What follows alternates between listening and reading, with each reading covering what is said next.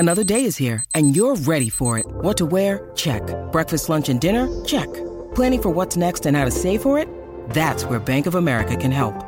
For your financial to-dos, Bank of America has experts ready to help get you closer to your goals. Get started at one of our local financial centers or 24/7 in our mobile banking app. Find a location near you at bankofamerica.com/talktous. What would you like the power to do? Mobile banking requires downloading the app and is only available for select devices. Message and data rates may apply. Bank of America N.A., member FDIC. When you need mealtime inspiration, it's worth shopping Kroger, where you'll find over 30,000 mouth-watering choices that excite your inner foodie. And no matter what tasty choice you make, you'll enjoy our everyday low prices, plus extra ways to save, like digital coupons worth over $600 each week. You can also save up to $1 off per gallon at the pump with fuel points. More savings and more inspiring flavors make shopping Kroger worth it every time. Kroger, fresh for everyone. Fuel restrictions apply. This is the Blood Red podcast from the Liverpool Echo, giving you the inside track on all the big talking points from Anfield.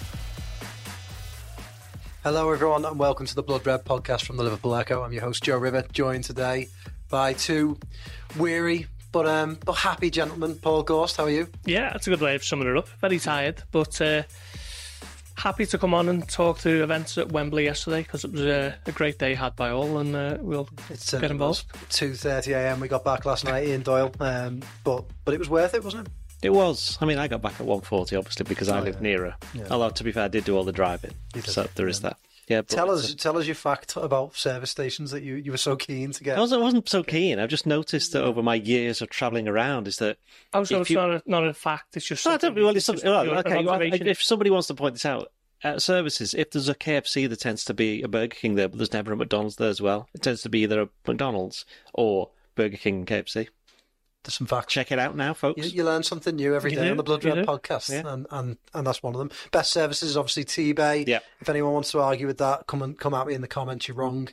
And that's something that's something that we all agree on, isn't it? T-Bay is the best services. T-Bay is the best services. That's the end of it. But the start of it is, I've waited a long time to do this. Paul Gorst today went and got me 3 cold cans of Carabao, and we are going to open them and toast this victory. Are we doing that now? We're on the hunt for Carabao Silver. We are. Doing that now. So hold it near the microphone so that the people listening who aren't watching this on... Oh, hang on. I've done it now. You've gone. That was the sound for the listeners, because we do have people watching, of us opening 3 mixed berry cans of Carabao. What a way to taste, to toast. To taste. Evo, that works as well. There's a drop of Carabao. Yeah. But was it free advertising for the energy drink? But I don't care. Well, it's not really, is it? Because you tried to do this last week and they sent us nothing, and so you've had to go out and buy it. I bought my own, but that's my commitment to the Carabao cause, so hopefully they're seeing this. What flavour is it? Mixed berry? Mixed berry, yeah. Not coconut. Yeah, mixed berries, excellent. 63 calories a can. Everyone's a winner. So there you go. That's it. But I wanted to talk about it. I wanted to just stone cold Steve Austin this podcast with 2 cans of Carabao on the table, and then that'll be the end of it. They even just let you know at the bottom just to sponsor the Carabao Cup. Brilliant. They do.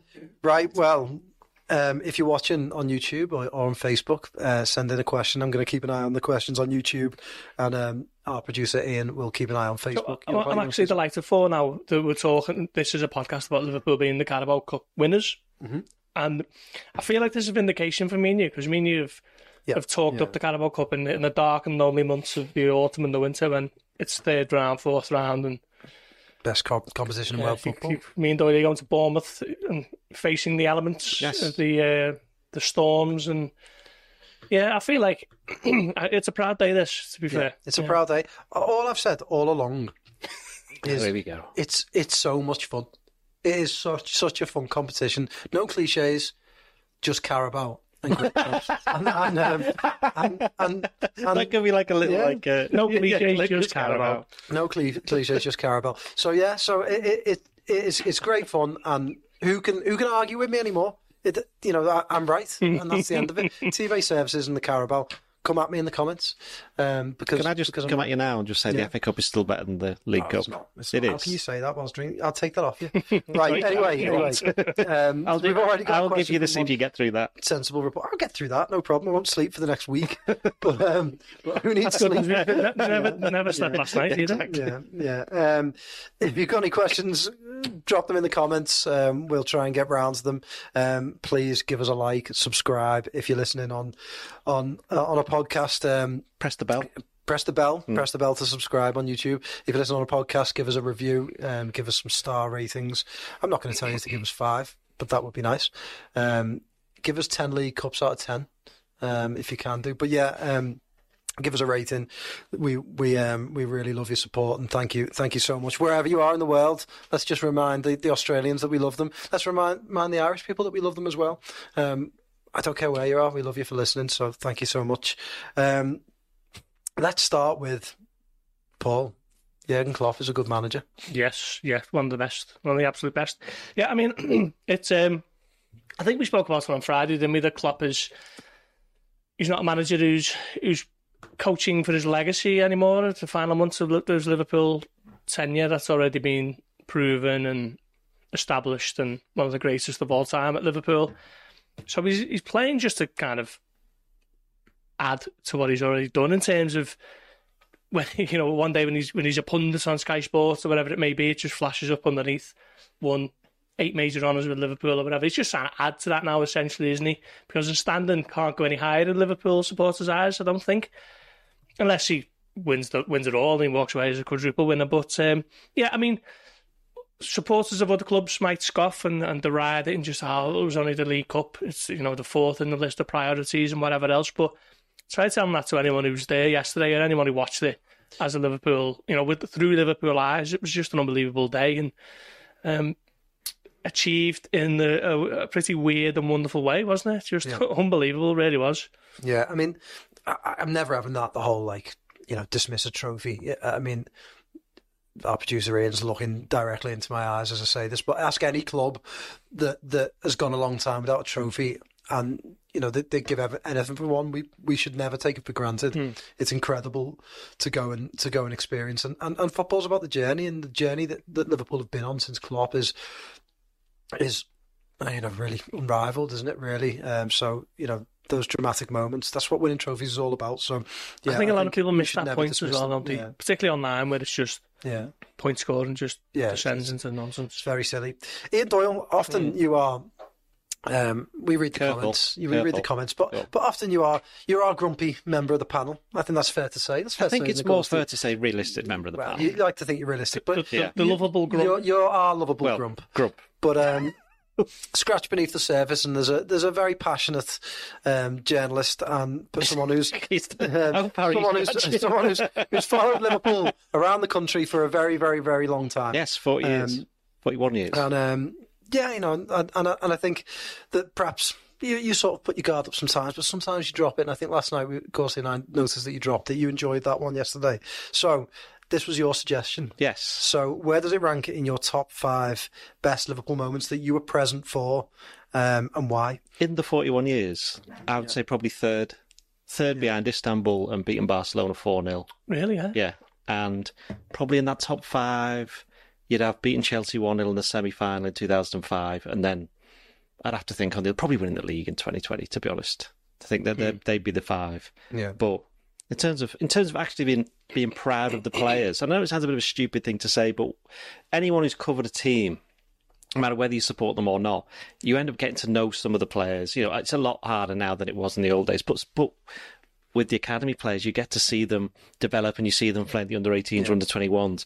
With the Barcelona game in 2019, the semi-final, and the game yesterday, is the most proud I've felt of them. And Klopp said that afterwards, didn't he? He was like, I'm proud of this, that and the other. And Adrian said the same thing. He's incredibly proud. And I think Jota said exactly the same thing also. And those two didn't play. One of them was injured. So that shows you that how together that the squad are. But also, I think you're kind of rooting for them. And I think while there's, let's be honest, if ever like a team like Liverpool or United or Arsenal or Man City are playing, there's never really any neutrals, if we're being honest. You're always supporting one team or the other. But if you were a neutral, I think you kind of could see that, Liverpool's win was against the odds, if it can be against the odds, if you're a team who are top of the Premier League by points, and in the last 16 of the Europa League. It's not as if like the paupers in that or the massive underdogs, but the situation was obviously that they started the game with 11 players unfit, senior players, 7 of which would have probably started. And then within 25 minutes, another one goes. And then after an hour, they have the controversial incidents of the disallowed goal. And then before the end of the game, you suddenly realise, hang on, these players are absolutely shattered and they're having to get subbed, and you're throwing on 18 and 19-year-olds, and everything was kind of set up for them to fail, and they would have had so many excuses to say, oh, didn't you give it a really good go and you got beat, It's one of those. But because they'd put in all that effort getting to the final, with winning those games, such as Bournemouth in the storm, and they absolutely tonked West Ham, and they came through a tough one against Fulham where they were behind. They didn't play particularly well in the first leg for the first hour, but they managed to find a way of getting through that one. I think for the first half an hour of the game against Chelsea, we couldn't believe how bad Chelsea were. Yeah. They were poor.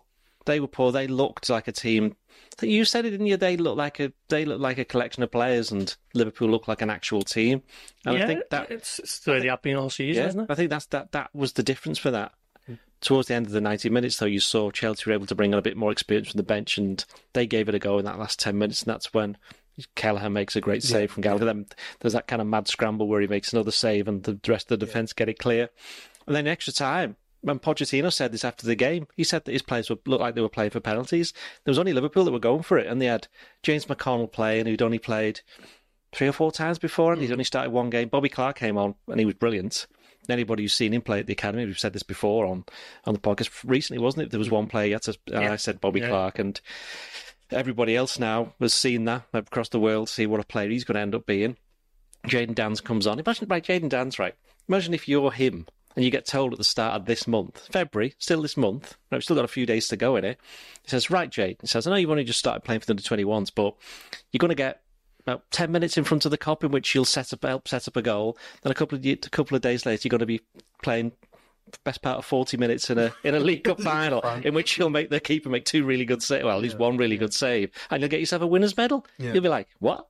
Yeah. But that shows you how quickly things can change in football. And going back to my original point is, there's the pride that you felt for all of them, but for all the people at the academy who've done all the work to help these players through, for the the coaching staff, the first team coaching staff, and also for all the senior players who weren't playing.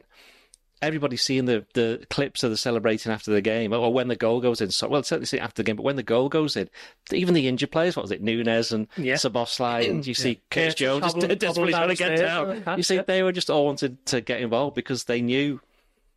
Well, they also knew they were probably going to get a medal as well, but they knew that we associated with this, but they also knew what it meant to those players, because every single one of those players has been that player when they were coming through, and they were thinking, this must be amazing for them. And the fact that they deserved it as well, and that's the other thing. It wasn't like a lucky win. I know Chelsea had the chances, and as I mentioned before, Kelleher made 3 or 4 very good saves, and Chelsea at the post.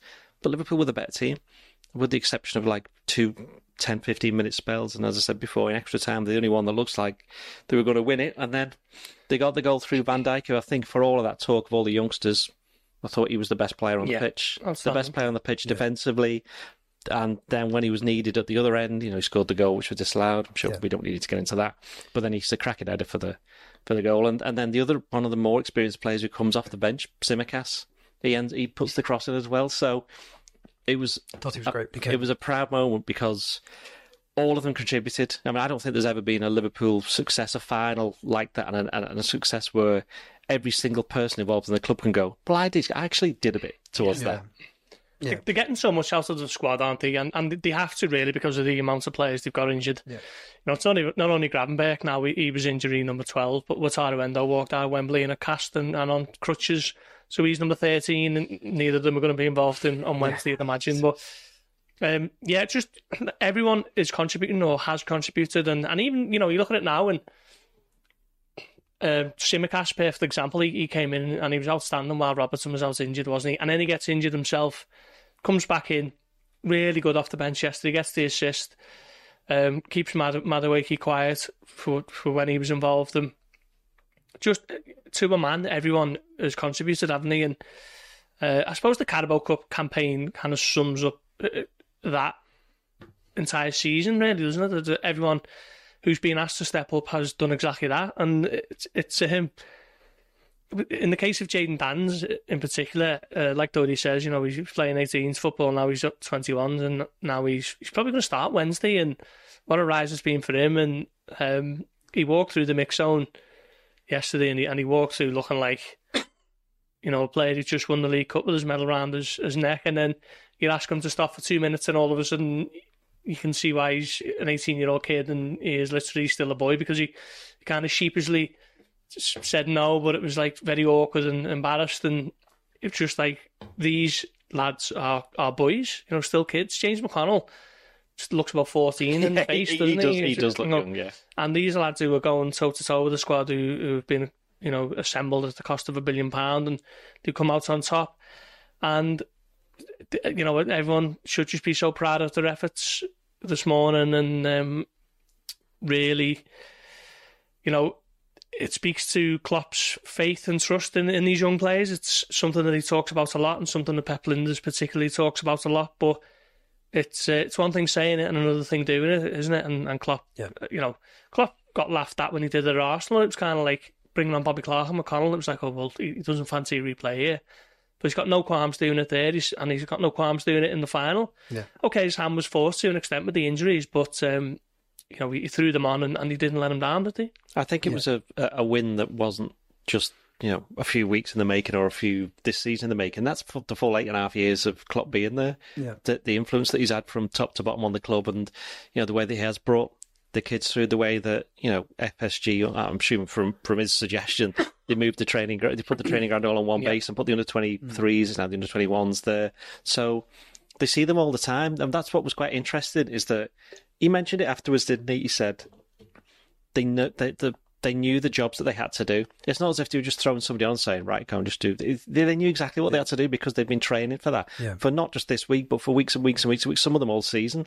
I mean, I know Kumas didn't get on, but he was with them in the summer. Quanta was there. Yeah. I mean, he came on second half in extra time, and what was his first touch? He just had to do a little turn away from. It's like good start. You forget about Quanta and Bradley. Yeah. You know, all the talk is on Danns and McConnell and Clark, and that makes it a bit more pronounced to what you're looking at in terms of, you know, a load of academy lads playing for you in the final. But throw in Kelleher as well, and maybe you can make the case for Elliott.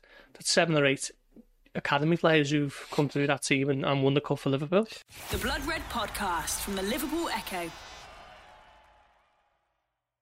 With threats to our nation waiting around every corner, adaptability is more important than ever. When conditions change without notice, quick strategic thinking is crucial. And with obstacles consistently impending, determination is essential in overcoming them. It's this willingness, decisiveness, and resilience that sets Marines apart. With our fighting spirit, we don't just fight battles, we win them. Marines are the constant our nation counts on to fight the unknown. And through adaptable problem solving, we do just that.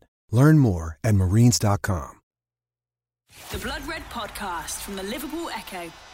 You look at Quanta came on there at the end, and we've watched him all season, and he's barely put a foot wrong all season, hasn't he? He looks a real prospect. Chelsea spent almost 40 million on Disasi, who you could call it a disaster. But yeah, I mean that's absolutely appalling. I couldn't help it. But how long have you been thinking of that or waiting for that? That just popped into my head. Are you sure? Obviously, this is having an effect already. Yeah, but yeah, we're getting a few questions, and we will get to injuries and lineups. David, thanks for your questions. We will get to them. He just said, hurry up. Yeah. Get on with it. Come on, that was yesterday. Come on, let's look forward. Stephen says hello from Los Angeles. Hello, Stephen. Yeah. How's your American accent? Yeah, mine. Yeah, I don't know. I don't really have one. I don't know. That's it. I'm not really one for accents. But top 5. I wanted to carry on with the top 5 theme very quickly. So, top 5 games that you've been at then? Yeah, I mean, I'm a little bit different to Doyle in terms of the amount of games that I've been to.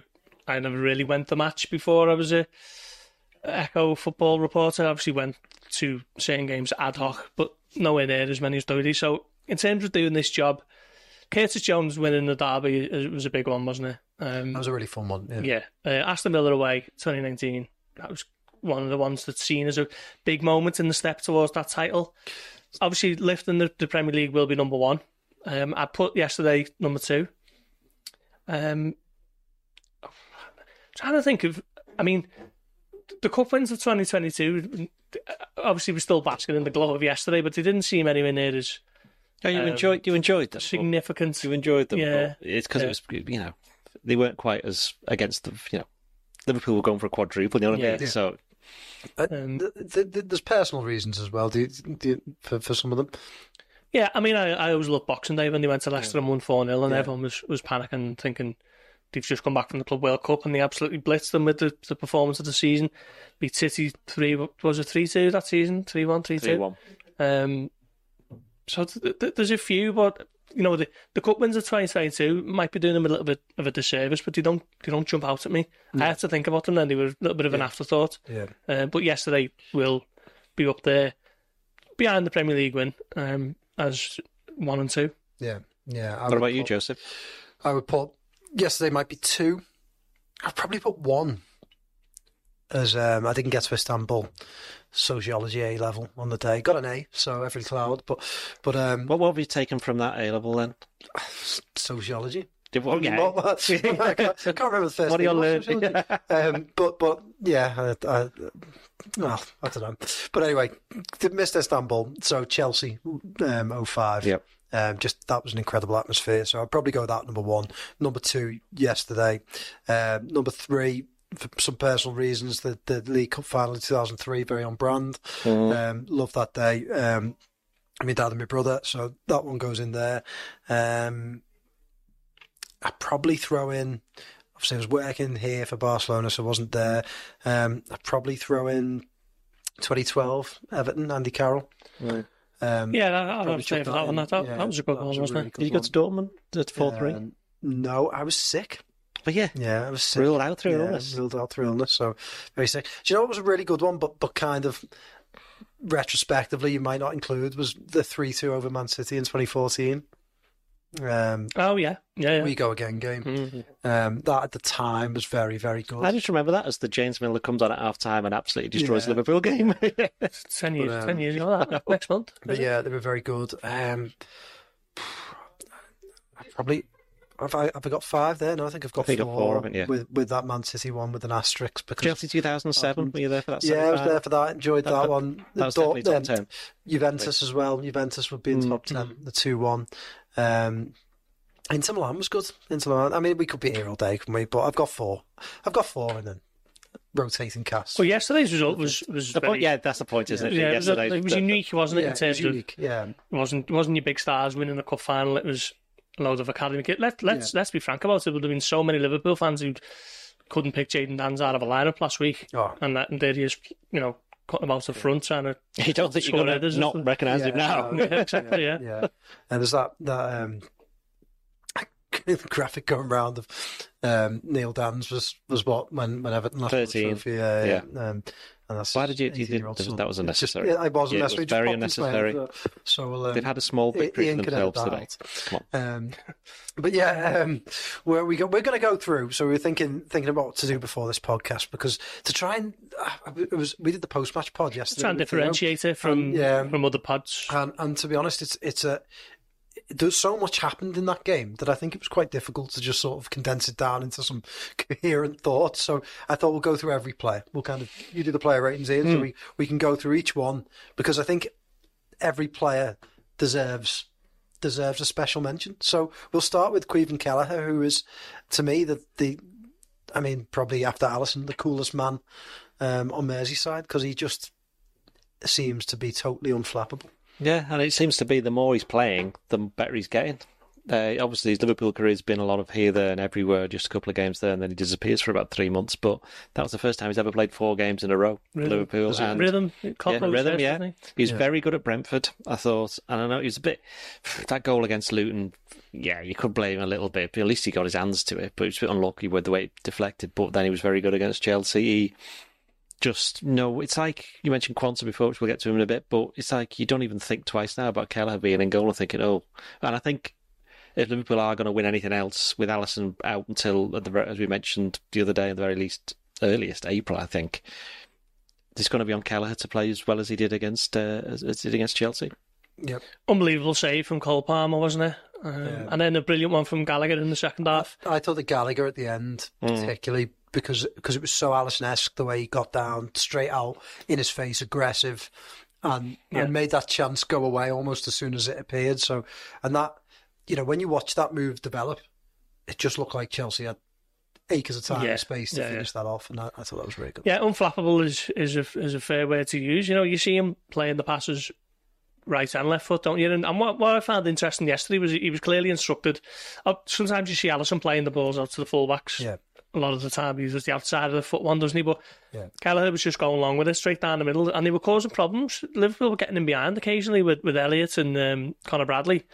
That was clearly a tactic that paid off to an extent. A little bit different to the way Alisson does it. But yeah, he was brilliant, and like you say, though, it's just the continuity of him being in the team every week. He knows he's going to be playing, and you build up your rhythm and momentum, and we've seen that with so many players in the outfield this season. It's clearly the same for the keepers. Yeah. So next one, Conor Bradley. I thought Conor Bradley, now considering he's really caught the eye and scored against Chelsea in the previous game, I thought what I really liked about him was the aggressiveness, but also the maturity to be moved, to have to deal with coming into the team. He's still young, playing in a final, and have to move position after, half an hour. I thought he did that, and the same goes for Elliott. We'll come to him, and he did that as well. But I thought he coped with that ever so well, and just showed, because Liverpool played so many young players. He's so young, but felt like one of the senior ones, didn't he? Well, he's got a lot of experience, hasn't he? Yeah. But yeah, he dealt with Ben Chilwell as well. Yeah. Who thought, well, being the tough man that he isn't, he needed to make a bit of a statement as Chelsea captain, and decided to pick on the youngest player on Liverpool's team on the pitch at the time. Not just sum up Chelsea, though. You can go down that road, I'm not. But yeah, you can go down that road in a minute. Yeah.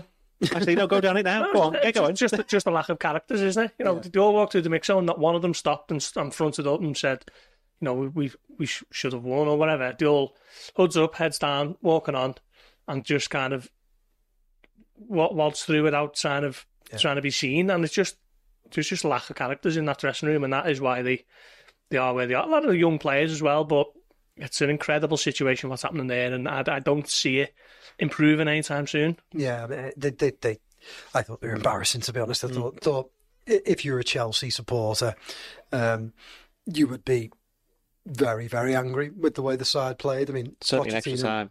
Yeah, so extra time was the one, wasn't it? Because when we were going into extra time, I sat there thinking Liverpool are going to do really well to hold on here, because they had the young players on the pitch. Chelsea had finished the 90 in a strong fashion, and I thought they'll keep creating chances, and eventually Kelleher can't keep making these saves. They can't keep making these blocks. Something will tell. But what Liverpool then did was then just pin them back into their own final third again, and then just basically dominated extra time.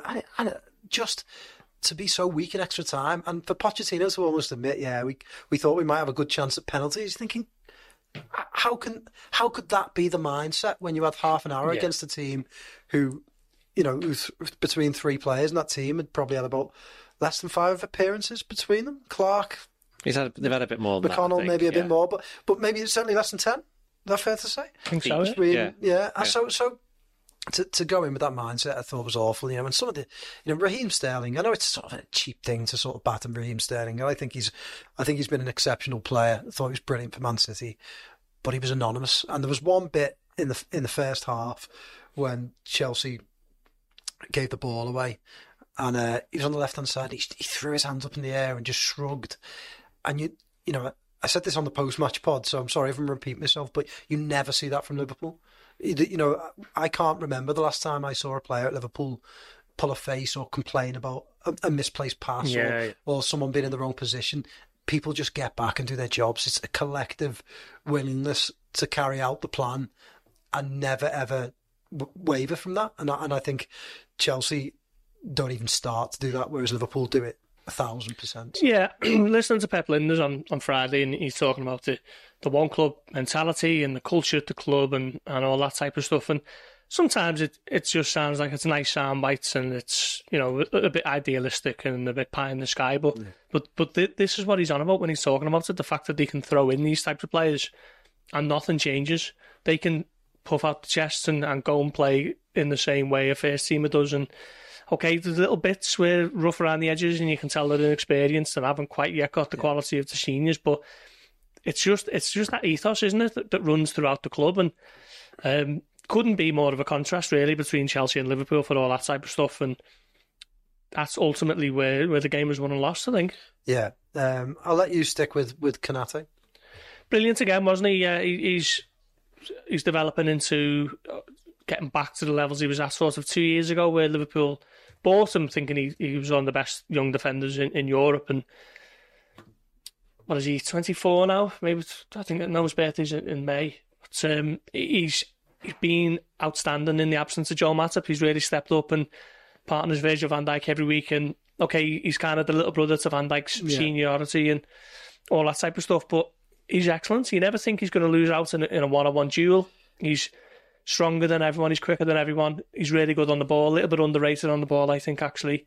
And just developing at a great, kind of similar. Like I say, like the way he was 2 years ago, he's had probably too many injury issues, hasn't he, in between those periods. But for the last sort of 3-4 months, he's been outstanding. And next to Van Dijk, they are...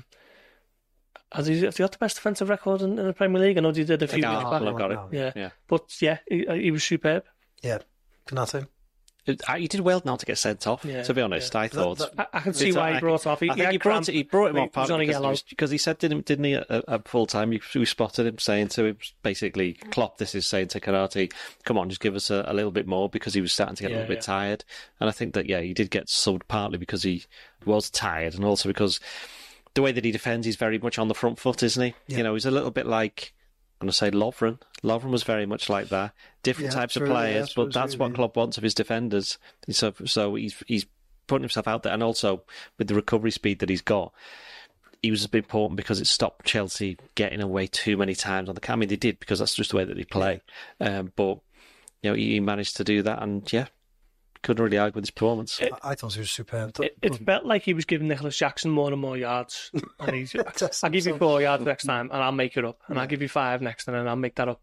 And he was excellent. I think I thought he was really good. You gave him a 7, didn't you? And it's there's probably 1 or 2 ratings that I sort of go, oh well, I'll give him maybe 7 because he made a few fouls. Yeah, well, I a little bit. I think he was living a little bit close to the edge. But also as well, you can take him off now because you've got Kwanzaa. Yeah, that's true. You don't bat an eyelid, do you? But I thought, Liverpool, they play a very risky style, don't they? And especially against Chelsea, who clearly set up the counter-attack, used pace with Sterling, Jackson, and then Mudryk when he came off the bench. God, he's bad, isn't he, Mudryk? Someone messaged me about Mudryk. I thought he changed the game. He made them worse.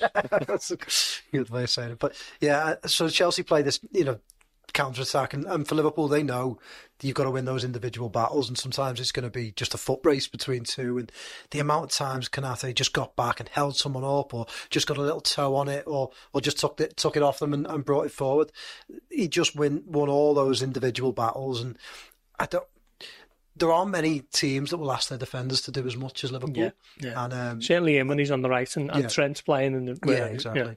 Yeah. And he does that ever so well. If he can stay fit, that's the thing about Konate. If you can get a full season out of him staying fit, I always find it funny. Everyone talks about Saliba, and I think Saliba is an exceptional player, but you never really hear much conversation about Konate, and I think it's partly because, like you said, he's the little brother to Van Dijk's big, but the wider football world doesn't really talk about him. And I think Liverpool have got one of the best young defenders on the planet right there. London thing that yeah, probably. Fine, isn't it? Let's let people talk about what he wants. But I always think it's interesting. We know how good he is, but yeah.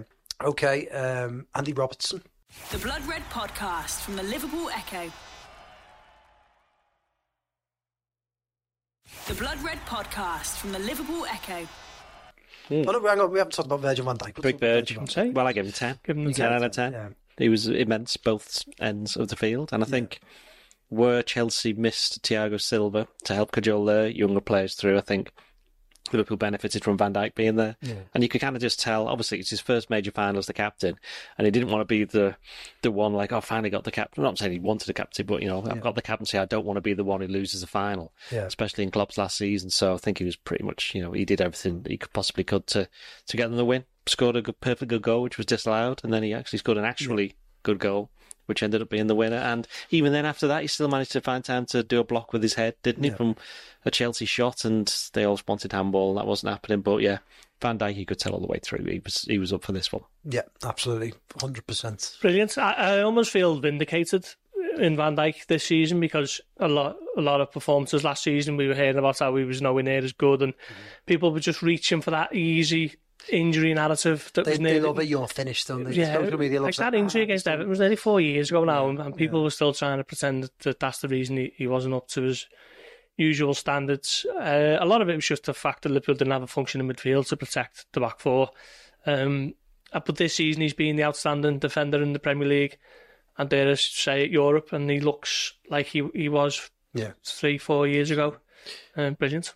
I actually think you could almost argue he looks a bit better than he did 3 or 4 years ago, because maybe he has to do a bit more work, and maybe he isn't quite as quick, so he's had to sort of change his game a little bit.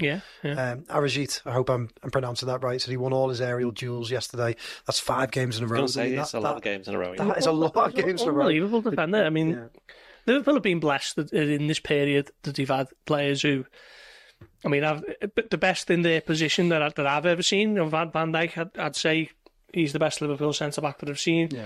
Mo Salah out on that right, Alisson Becker, but it's all down to sensible recruitment and all that type of stuff, but they've also all had an element of luck of how good these players have turned out to be, and Van Dijk is just exceptional. He has been all season, he has been from day one, really, hasn't he? And I think he could go on to captain them some more. Andy Robertson, just a grown-up, just an absolute grown-up in that team. Brilliant. I mean, he's come back in, hasn't he, after best part of 4 months out with that shoulder injury, and he hasn't really taken too long to get back up to speed. So, yeah, I mean, what can you say of him? An uber professional, can't you? And just on the right side of giving the opposition a little bit of needle that makes him a little bit disliked in certain parts. And there's you need that, though. You need a little bit of that, because I think they put a little bit of bunch of choir boys at times, and he's maybe a little bit of a contrast to that. But he was great yesterday. I second that. I would say he got a little bit tired in the second half, so it's just as well he went off. You could see he was a little bit somebody who hasn't played for quite some time. Yeah, but Toro Endo, I mean, I think I said in the last pod, he's now the greatest Liverpool player of all time. I'm not budging on that. Just like, I mean, I've said it a few times, just to see him like almost like hunched over at the end with tiredness, like, but still sort of scrapping for every ball and dominating a £200 million plus midfield on his own, pretty much giving Liverpool the platform. Played through the pain barrier, didn't he? Yeah. He's done his ankle in a tackle with Caicedo, and just played on. You didn't know anything about it until Caicedo missed the tackle. I know, it's clumsy Caicedo. Yeah. There was a period there in the first half where him and Caicedo went up against each other, and Endo put him on his backside, and it was a wonderful moment. He's been brilliant, hasn't he? I certainly had reservations when he was coming in. I didn't know too much about him. I was questioning what was going on at the time, but I'll hold my hands up and say I've got that totally wrong. He's been superb last sort of about 3 months. Also great in the air against a big team like Chelsea, I think. Yes, he loves the old header, doesn't he? I think once he got up to the intensity of the Premier League and English football, I think you always could see that he could play in terms of on the ball. Even when he was in his first performances, you could see that he was trying to do all these passes. But now he's doing them while he's in tune with his teammates, and they're in tune with him, and they know what to expect. And he's got that confidence from the managers to crack on and do what he needs to do, which is what he's doing. Quick aside, Mihaly, I hope I'm pronouncing that right, says when Szoboszlai jumped on Klopp, we were looking at those pictures before, weren't we? Doing it? And he's like 5 foot in the air despite being out injured. Yeah. And him and Nunes charging around. Very, very, very good moment. Next one, Alexis McAllister. God, that guy. Can he walk today? Yeah. Unbelievable player. What a signing he's been already for Liverpool, coming in for a relatively modest sum of 35 million release clause from Brighton. Played out of position all season, gets on with it, neat and tidy, keeps hold of the ball. You're never worried that he's going to give it away, recycles it so well, and just a quality footballer, isn't he? Yeah. We're going to enjoy watching him for years at Liverpool. He's 25 now, I think. We're speaking on Wednesday after the Luton game about he looks at his World Cup winners medal and, it's his pride of place and all that type of stuff. And he spoke about... He'll have his Carabao. He'll be taking that one in the winners' medal. He's got one of these as well, hasn't he? Yeah, I hope so. Are you enjoying it, by the way? It's all right, it's good. Gone straight through my Carabao. I mean, if they need a Carabao ambassador... Maybe we can get this, the Blood Red podcast sponsored by Carabao. Yeah, I mean, if you look on the cans, Joe sponsored by Carabao. But McAllister was brilliant. Yeah. Another big step for him. Yeah, massive yesterday. I mean, he sort of relishes the fight as well. Now, at first I thought McAllister was going to be sort of a really nice on the ball. And this is a player who's been in the Premier League for quite a few years now, so he knows what to expect. Which is, they brought 2 players with him, didn't they? Didn't expect him to be a number 6, ended up being it for the best part of 4 or 5 months. Yeah. And now we're actually seeing the player they actually wanted to, bring into the team. So he's revelled in it as well. Again, that's the importance of Endo. He's allowed McAllister to go on and play, and he was a little bit tired towards the end. There was a bit right near the end, wasn't it, where he I think, I can't remember who it was, down the Chelsea right, got past it, and he just looked at it and went, oh. He just gave up. He literally had nothing left. Got subbed immediately afterwards. Yeah. Ryan Gravenberch, keep it short on him. I mean, he didn't make the best of starts. Unfortunate. He didn't have the time to turn it around. So let's move on to Harvey Elliott. You saw his old man a few times in the daytime. I'm pretty sure he's very proud, very, very proud today. Yes, I'd imagine so. Yeah, he was brilliant, wasn't he? He's just someone who's really grown in seniority this year in this group. Still one of the youngest in there, but the fact that he's been a Liverpool player for 5 years now, just past 101 appearances now for Liverpool. Yes. Yeah. Brilliant. Yeah. Still trying to find the position for him, I think. He's never going to play right wing every week. Probably on the right of that midfield 3 is where he might be best suited long term, but... Yeah, really stood up, I thought, particularly in the second half when the younger players were coming on, and they're not much younger than him, age-wise, they're maybe a year, 18 months, but in terms of his experience level, he really got them through it and was unlucky with the chance, wasn't he? Some of them thought it was in. Yeah, I think he thought that was going in. No, what's his name? The header at the end as well. The header, the header was I think he thought that was really unlucky. It was a really good header. I'll be honest, there was a time when I doubted Harvey Elliott. Were you worried about him? And Harvey, I'm sorry, I don't doubt you anymore. I think, again, just to talk maturity, the maturity of him and Bradley, I thought... moving around position, like you said, it's difficult because he's not really ever found a permanent position. Yeah. But I thought he was playing really, really well. Then he gets moved, and probably for a little spell, he drifts out of it, and then he gets back into it. And the commitment, and he never hides. Always wants the ball. Yeah. Always receives it well. Always finds feet. I think we talked before, and he uses the ball so well. He doesn't give it away much. Yeah, and he's very good in tight spaces as well. He is. He's just one of these players that, again, because he's only 20, I think he's only 21 next month. We've mentioned this before, that he's just only going to get better. And Klopp said was it the other day? Was it Klopp or someone said that he expects him to play like 300, 400, 500 games for Liverpool? And he's someone who could do. The new manager, whoever it is that comes in, they're going to get a player there who has got the foundation of having all this experience of playing for such a good team over a number of years, but also in the knowledge that, he can now be whatever he wants to be. But apart from goalkeeper, that'd be a bit weird. Be a bit weird. Cody Gakpo. Who wants to take Cody Gakpo? I thought he drifted in and out of the game. Yeah. I was ready for him to step up and say, all these lads are injured, but I'm still here and I'm going to make the difference. But he never quite panned out for him, did it, really? And then when he come off for Danza, I was a bit surprised. I thought Klopp might have just ran him into the ground in the hope that maybe he gets a chance and sticks it away. But it wasn't as great as day, but you can't be too critical after what happened. So the great. What did you give him? I'd give him a 6. Did I give him a 6? Yeah. He got a 6. He hit the post. He did hit the post. Decent header as well. Yeah. I think it's just one of these ones where. But he probably took an awful lot of pressure off a lot of the other players because he was distracting the centre-backs and, giving the Chelsea players something to think about, which is why Diaz always ended up going one-on-one with... I've forgotten who played the right-back. Zazie. Yeah, him. Zazie, yeah. Was that Gusto? No, Gusto's right. Zazie was on the right. Yeah, Gusto, yeah. Gusto's a weird player. Thought Gusto and Albert Doc's better. Yeah, that is absolutely pathetic. It's not pathetic. It is pathetic. Why do you think he's better? No, Gusto's really good. Can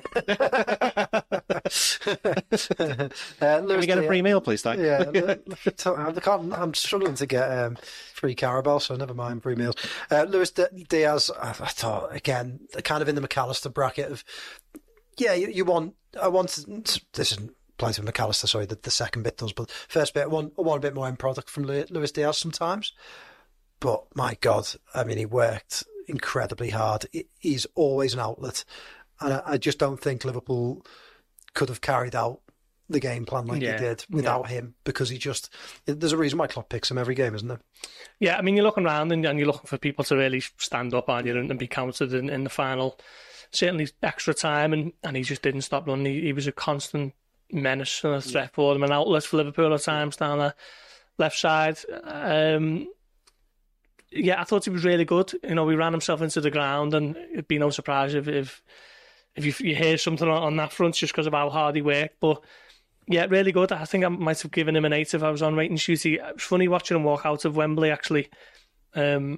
It was like he was just having a Sunday stroll and he hadn't played 120 minutes. He walked out, winner's medal around his neck, just eating an apple, cool as you like, got on the team bus and got off. It was just so cool. But yeah, thought he was one of Liverpool's best on the day.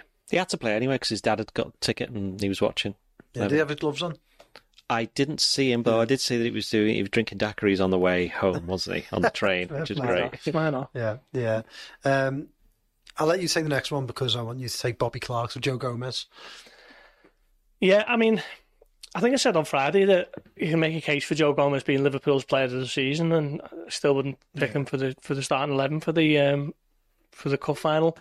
Thought he was really good when he come on. You know what you're getting now to Gomez. He's got that rhythm that we spoke about earlier on, and the momentum where he's in form. He knows what he's doing, whether he's playing left back, centre back, or right back. And he's been absolutely superb. I was worried last summer. I thought maybe this is the time where, you know, Liverpool have passed them by a little bit, and it might be time to maybe drop down a little bit further in the Premier League, and you can play every week as a centre back. But he's been excellent, certainly since he got put into the left back position when Tsimikas got injured against Arsenal. That was mid-December, and you know he filled that role superbly. Just the ultimate utility man, isn't he? And we had the chance to speak to him after the game, and he was so proud of what the fans did. He said the fans really got them through it, and they're very appreciative of what the fans did on the day. And these types of games, that the fact that he can win it all comes from the manager and his handling of his man management, essentially, to get these young players through it. And yeah, he's been a top player this season. I thought he struggled when he first came on, because obviously he was thrown into it, wasn't expecting it. I thought there was bits in the second half where he had a bit of a struggle, but I thought in extra time he was excellent. Yeah, that's true. Yeah. Anything else on Joey Goey? No. Before? Joey Goey? I'm glad that's catching on. Yeah. I'll let you take away with Bobby Clark, seeing as you've been banging the Bobby Clark drum. I have. Well, anybody who's seen him play would do exactly the same thing. I think what I quite like about him, in the nicest way, is that he just doesn't care. By which I mean is that he just walked on there, and he may as well have been anywhere that he was playing. He just wasn't fussed about it, which meant that he was just knocking players over. He was just like going in, making tackles. He was doing these passes. I think it helped that a lot of the youngsters came on. I mean, he came on earlier, but I think it helped that for the most part of that, you know, in all extra time, and for the most part that Clark was on, there was a lot of other youngsters on there, so it wasn't just like one band by themselves. Yeah. There was several of them there, so they were thinking, great, right. So they could build, exactly, yeah, and they could build a kind of like, they weren't stepping into something that's completely unknown. And I'm going back to what we were saying before about the fact they've been training with them for months and months, and in Bobby Clark's case, he made his debut about 14, 15, 16 months ago now, didn't he? And he would have played a lot more in the first half of this season if he hadn't picked up the injury. And I think people are seeing that now, because Klopp's played him, as mentioned before, in the FA Cup, bring him on at Arsenal. He played, 45 minutes roundabout against Chelsea in the final yesterday. I just think, you look at some of the other former professionals and they'll have watched that game and gone, he's good. Irrespective of the fact that his dad obviously used to play for Newcastle and Sunderland, I think, on England cap as well, didn't he? So he's of good stock. Yeah. So, but yeah, he's going to be, this time next year, he'll have played quite a lot of games for Liverpool, I reckon. The Blood Red Podcast from the Liverpool Echo. The Blood Red Podcast from the Liverpool Echo. You mentioned about his kind of audacity and his, he wasn't overawed by the occasion. There was a period there, it might have been in the extra time, where the ball comes to him and he drops the shoulder and tries to turn away from Caicedo and didn't come off. Caicedo got back and got a good tackle in. But the fact that he was willing to try it against a midfielder who's cost whatever he cost, British transfer record, and he wasn't bothered, wasn't fussed. Well, that's the thing, is that one thing... Finally, he'll give it a go anyway, and didn't quite come off, but... Once the players get... I think people sometimes forget, once the players out on the pitch, they're not looking at each other and going, they haven't got the price tag on the back of their shirts, have they? It's just, that's my opponent, so that's the person I'm dueling with. You're up against exactly, yeah. And I think... He reminds me of Gerrard. I hate to say this. I'm going to drop the Gerrard bomb. Can we clip this? He reminds me of Steven Gerrard in the sense that, as I said before, it doesn't matter to him once he's out on the pitch. Whatever he's been thinking before, and he might have been nervous, and why wouldn't you be nervous if you're getting thrown onto a final and you're only 18, 19? Excuse you. Bless you, even. Thank you. Yeah. You see, you've ruined this clip now. I'm not going to use this now. I'll save you. You should throw some pepper in the air or something like that to save anyway, so he reminds me of Gerrard in that respect, that he just, reputations, he was not bothered about. Yeah. He just knew what he can do, and he wanted the chance to show it, and he was desperate to show it, and he did show it, and that's why he's going to be playing quite a lot next season. Yeah, absolutely. Kostas Tsimikas. I thought Kostas Tsimikas was brilliant when he came on. I think he kept Chelsea pinned in. He kept intercepting balls. He kept winning headers, and obviously swung in the corner for the winner. But just all in all was just like. It felt like he was a massive unit. I never thought he was like a big, strong player, but I don't know, he seemed to dominate Chelsea, I thought. Yeah, when Madueke came on, I was a bit worried because I thought Liverpool are tiring, and this is a young, tricky winger who's actually been decent whenever I've seen him. But Tsimikas didn't really give him an inch, and there was one where he tried to take him on. Tsimikas slides in, wins the ball, and wins a goal kick from it, and it was just a really good bit of defending that eased the pressure on Liverpool, and then, of course, he swings in the corner that wins them the game. He loves it that end, doesn't he? At Wembley, that was where he scored the penalty that won them the FA Cup. But I think Liverpool were fortunate in that they didn't have a lot on the bench, but the players who they did have, they were able to come on, were just really solid, dependable squad members, weren't they? The likes of Gomez and Tsimikas and now Kwanzaa to an extent. You don't really blink twice when he's in the team, and that really helped get Liverpool through from a defensive perspective in the final certainly extra time and maybe the last 15. Loves the big games, does Kostas. Loves the big games. Yeah. So he's a big game player. Yeah. Two more before we start thinking about wrapping this up. James McConnell. Honestly, when he walked past me, I couldn't believe how young he looks in the face. I said with Neil Jones, I said, he looks like he should be in the under-14s. Never mind playing with a League Cup final, let's say. Thought he was really good. He was good against Norwich, wasn't he, in the FA Cup? You got a little bit of a glimpse to see what he was all about there in terms of snapping into tackles, but good on the ball as well. He played a nice ball out to Elliott, and I get mixed up with all the extra times now, but it was out to the right flank with a nice ball with his left foot, I think, and he took his yellow card really well. Yeah, I thought that... I don't think too many in the Liverpool squad would do that. Yeah. Bobby Clark did at Arsenal. Yeah, and Cole Palmer got away from him, didn't he? He thought, nah, you're coming back. Yellow card, take that all day. You can tell he's been a leader at youth level. That makes sense. You think... Come from Sunderland, did he? Yeah. It was clever, that, wasn't it? He knew that they got the wrong side of him, and I think players in that position should get a lot of yellow cards. And of course, anybody who's seen him play quite a lot will know that where he was playing against Chelsea when he came on as one of the number 8s, that's his actual position. Yeah. He's been playing, when he's been playing for the first team and he's had minutes, he is defensive midfielder because he was thrown into that, wasn't he, in the summer when there was literally nobody there because everybody had left. So he'd have enjoyed that because he'd have gone like, this is actually what I can do. And you saw, I think, was there some stat that... on the time he was on the pitch, nobody made more key passes and all that kind of stuff. There was a lengthy list that I've completely forgotten. There's a great list. That you've also lost. I did have it open before. I've still got it open. Yeah, I've got still got it open. So ranks amongst the substitutes versus Chelsea from Sky Sports.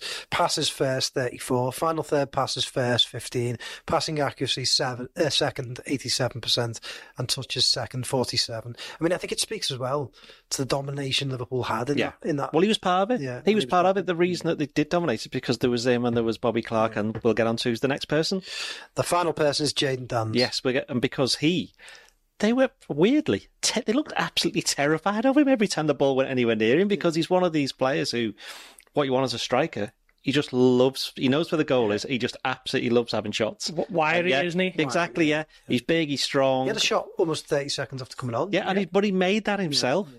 Because he'd come from there. People thought he was offside. He'd come from that position, gets the ball, turns, shimmies inside, chips it onto his right foot as a shot. Yeah. Even the header that he had where the keeper saved, he didn't really have much right to actually get to that, did he? But he got there because he just, we mentioned about Jota quite a few times in the podcast now, how much he loves scoring. And I think Downs is exactly the same. If you're a striker, that's the one thing you want more than anything else. Well, along with the sense of direction and skill to play football.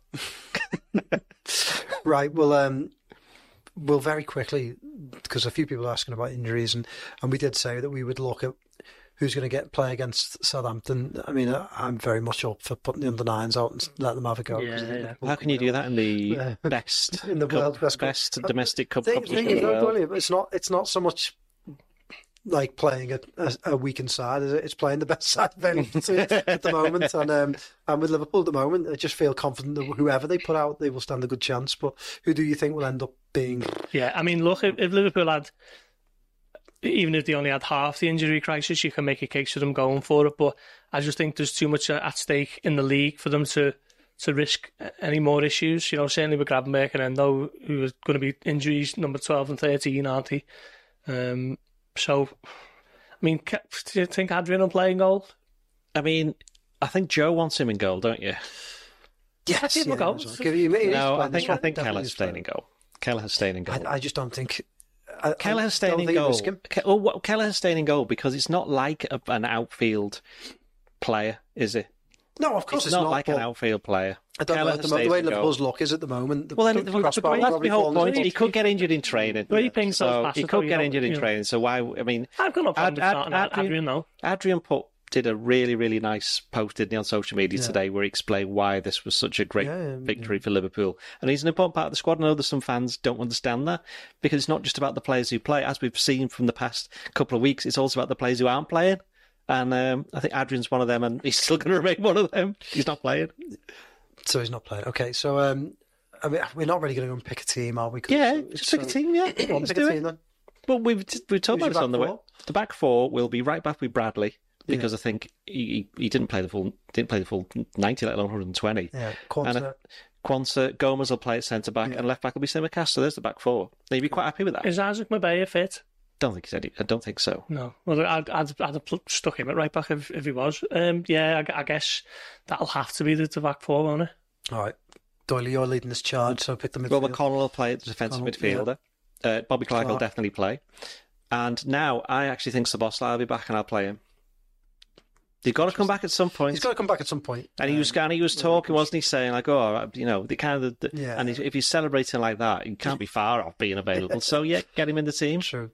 Front three then. I mean, any qualms with that midfield, Ghosty? Or? Yeah, I wouldn't play Szoboszlai. I'm trying to think of anyone who can play in his place. That's the problem. I'll take my boots down to Anfield if I have to play it. No. Isn't that being disrespectful though to the other players? What other players? But listen, my point, it's just disrespectful. But you can't. Why would you not play Szoboszlai if he's fit? Because he doesn't want to get. I just think there's too much at stake. It's an FA Cup game. It's a trophy. They've just loved that. I know Liverpool top of the Premier League at the moment, and it's opened up, hasn't it? They can't afford any more injuries. They just can't. They've got more chance of winning the FA Cup than they have the Premier League. They've got more chance. Yeah, but what would you rather win though? What would you rather win? Yeah, both of them. I mean, I for one side, your optimism, but I can't help you. You're just playing devil's advocate. I'm not. I genuinely would play Szoboszlai. Well, up front, Gakpo again. This is where it gets a bit funky, shall we say? You can't play Diaz. You can't play Diaz, but you can't play all three of them. I think you're playing Gakpo. He's definitely playing. Gakpo definitely plays. Would you play Jadon Downs? Yeah. Wouldn't have any hesitation. I'd play Sekone Doherty if he's the only fit. thing he might do is he might say to Harvey Elliott, "You play 45." He's done this in the FA Cup previously. They've played certain amounts. I said in the Europa League this season. There may be a number of players who just play 45 and that's it, or they do a swap because they don't want to get too many minutes under the belt. Especially as this could go to extra time penalties as well if it's a draw. I think people are forgetting that. Sorry. Would you just, if it's 1-1 with like 1 minute to go, just run on and just put it at the nearest goal? Fire a ball. So, yeah. I mean, they do have options. As I said, I think... Again... But Kate Gordon wasn't on the bench, and he's the one who's got a bit of experience. So whether or not he could come in and play on the right... Really, he'd have played loads, didn't he? Yeah. So you've got... I reckon he might play Kate Gordon. Well, okay, let's put it this way. I'd play Kate Gordon. You'd play Gakpo. And then... don't know, tough one. Diaz, would he fancy it again? But then you do actually... He's one... Again, it depends on how close are Nunes and Salah. Because we don't know that. Yeah. And if they're close enough to play on Saturday, then you do play Diaz. Because then you know he's not going to be playing on Saturday. Sure. Yeah, that's a good point. Right. We didn't really pick the team there, did we? Well, we've kind of picked the team of sorts. Before we go, very quickly, moments of yesterday. Can't have dead space moments of yesterday. You're drinking Carabao. I'm drinking Carabao. Okay, Kenny Dalglish having an embrace with Mrs. Jurgen Klopp. You know, they're both close off the field. Both good friends. Are they playing one tonight? The Dalglishes and the Klopps have become really close, haven't they, Jordan? The 9 years on their side, and just seeing them kind of catch each other's eye and then have a nice little embrace, that was a big moment. And obviously, that was preceded by Klopp and Dalglish, wasn't it, in the tunnel? That was a nice moment. Yeah. Nunes Gallopin is getting a lot of getting some love on the comments.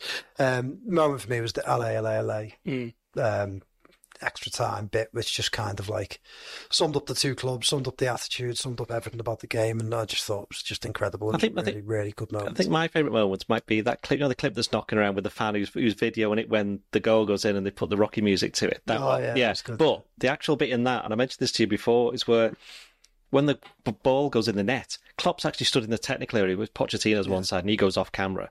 And Klopp's just stood there with his arms out by himself, and he's just like this, and it's like a mixture of, hooray, we scored, and I cannot believe we've just scored. It's one of these, you could tell he just couldn't believe it, but was also really, really happy with it. And then he went off and did the old, putting his hand to his ear. I get that right? And the fist bumps to his players. Yeah, that was good. That was good. I enjoyed that. That was pointed, wasn't it? Unless he was offering to knock them all out. Yeah, perhaps. So they couldn't play against Southampton.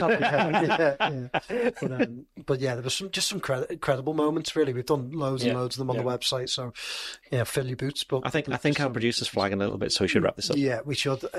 Before we go, we do have a standalone. We've done 40 pages of these guys' best content. Actually, I've got a piece in there as well. Have you? Yeah. So it's 40 pages. It's on the 41st page. They've got a big double page. It's just on that. What's your favourite Carabao? Have a look at our website. We'll go on Reach Sports Shop. Just search Reach Sports Shop and have a little look for the Carabao Cup souvenir edition. It's available worldwide, and you can pre-order it now. So please do. Please give us a like. Please give us a subscribe. Please press the bell. Press the bell. Stand by for us to come back on Friday to talk Southampton, the other cup competition that some people care about, and look ahead to the Nottingham Forest game, which is getting bigger and bigger all the time. See you then. Ta-ra. You've been listening to the Blood Red podcast from the Liverpool Echo.